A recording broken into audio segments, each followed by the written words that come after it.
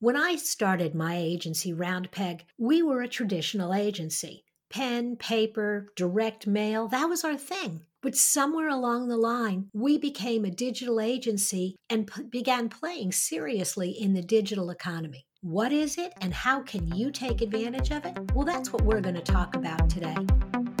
Okay, here's the show.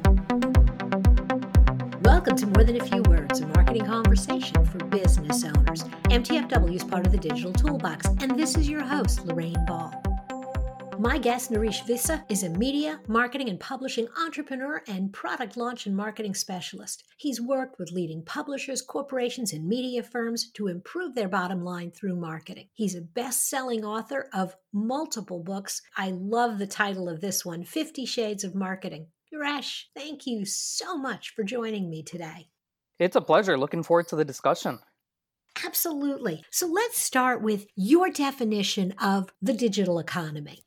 Well, the digital economy is the new 21st century economy. It is how business is being conducted and where industry is shifting. The pandemic of 2020 has only accelerated that. So in 2015, I came out with my book, 50 Shades of Marketing, where I predicted that the next recession, I didn't predict a pandemic, but I said the next recession is going to force businesses to go online and digital, and it's going to transform the way that business is conducted. All of this science and psychology behind the use of technology to transact businesses is a part of the digital economy that we are heading, or that we are already in.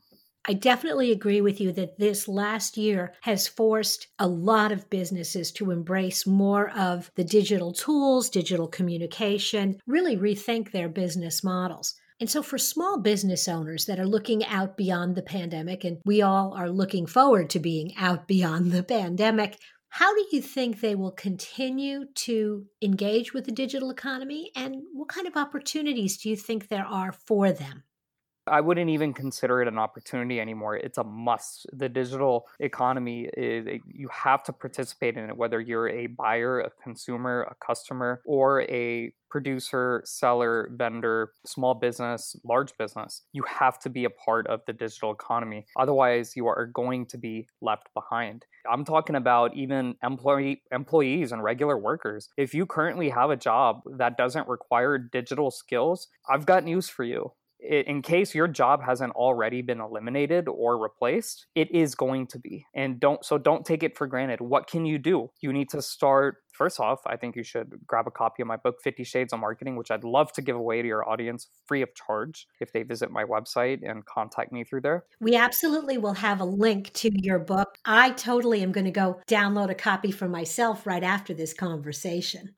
Yeah, just go to nareshvissa.com, get on my mailing list, and contact me through the site saying, hey, I heard you on the show. I'd like a free copy. I'd love to. In fact, we ran not a promotion, but we did a giveaway when the pandemic hit in March of 2020, where I was giving away free copies of my book because of what I'm talking about today. I knew that the world was changing and many people needed a resource to help them adapt to this new digital world that we live in, this new social distancing, stay away from people, do everything on your phone world that we live in. And so going back to what people can do, it's not just reading my book, but it's also they need to learn the skills that are necessary to adapt to technology and to online media, to online and digital, because those jobs that they had previously, they're gone. And you don't want to be, like I said earlier, you don't want to be left behind. That's going to be a very tough situation to be in. That's why we had over 50 million unemployed. And even right now, the unemployment's at over 6%. I think it's much worse than that, what's being reported. So skills are today's currency.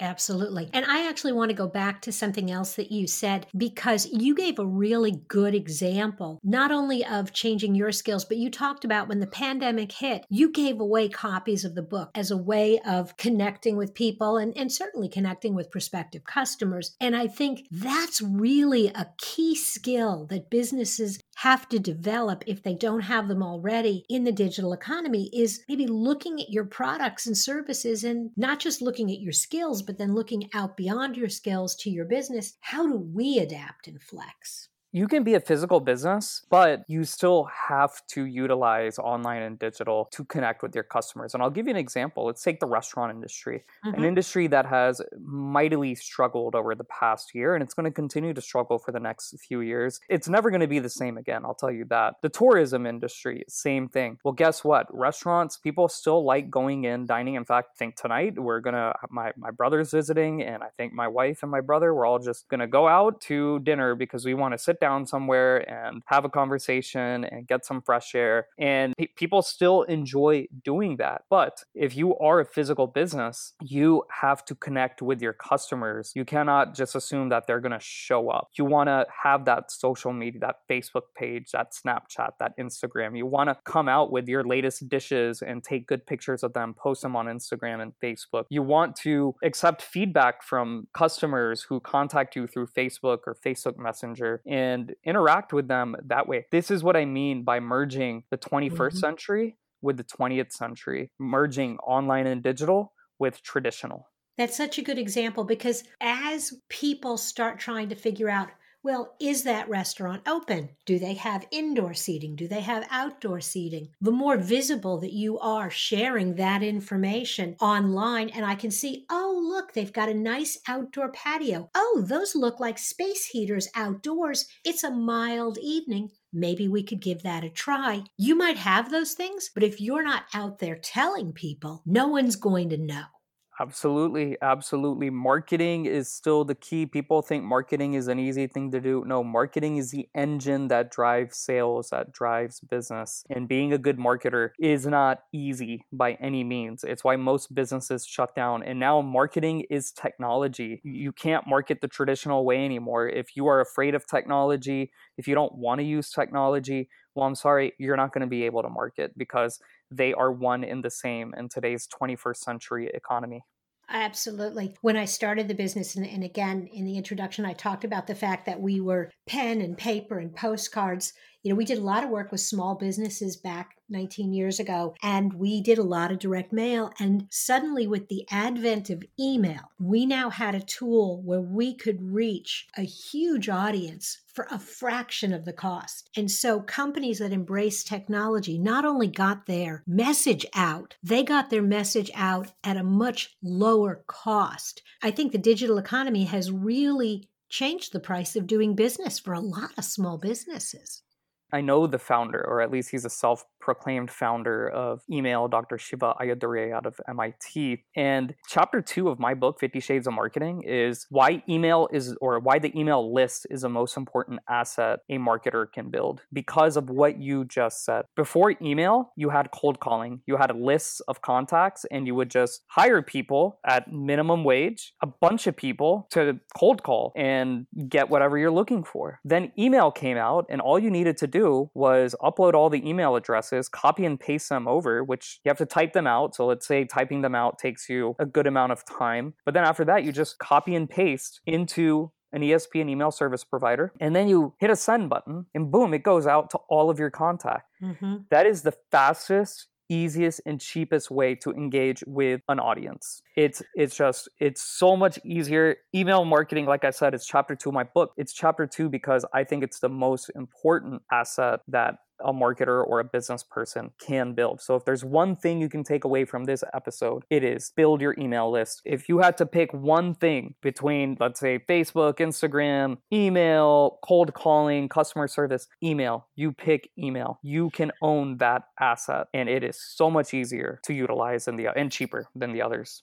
I could not agree more. I am a huge fan of email. And I'm going to encourage folks to go to your website and sign up for your email list, and then drop by the Digital Toolbox and sign up for our newsletter at digitaltoolbox.club.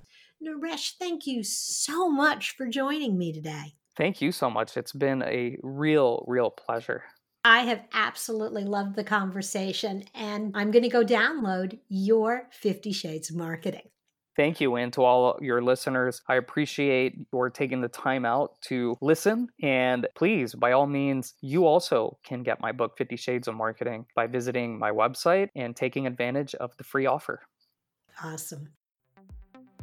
If you've enjoyed today's conversation, be sure to check out the resources at digitaltoolbox.club. Look for MTFW wherever you listen to podcasts. This has been another episode of More Than a Few Words.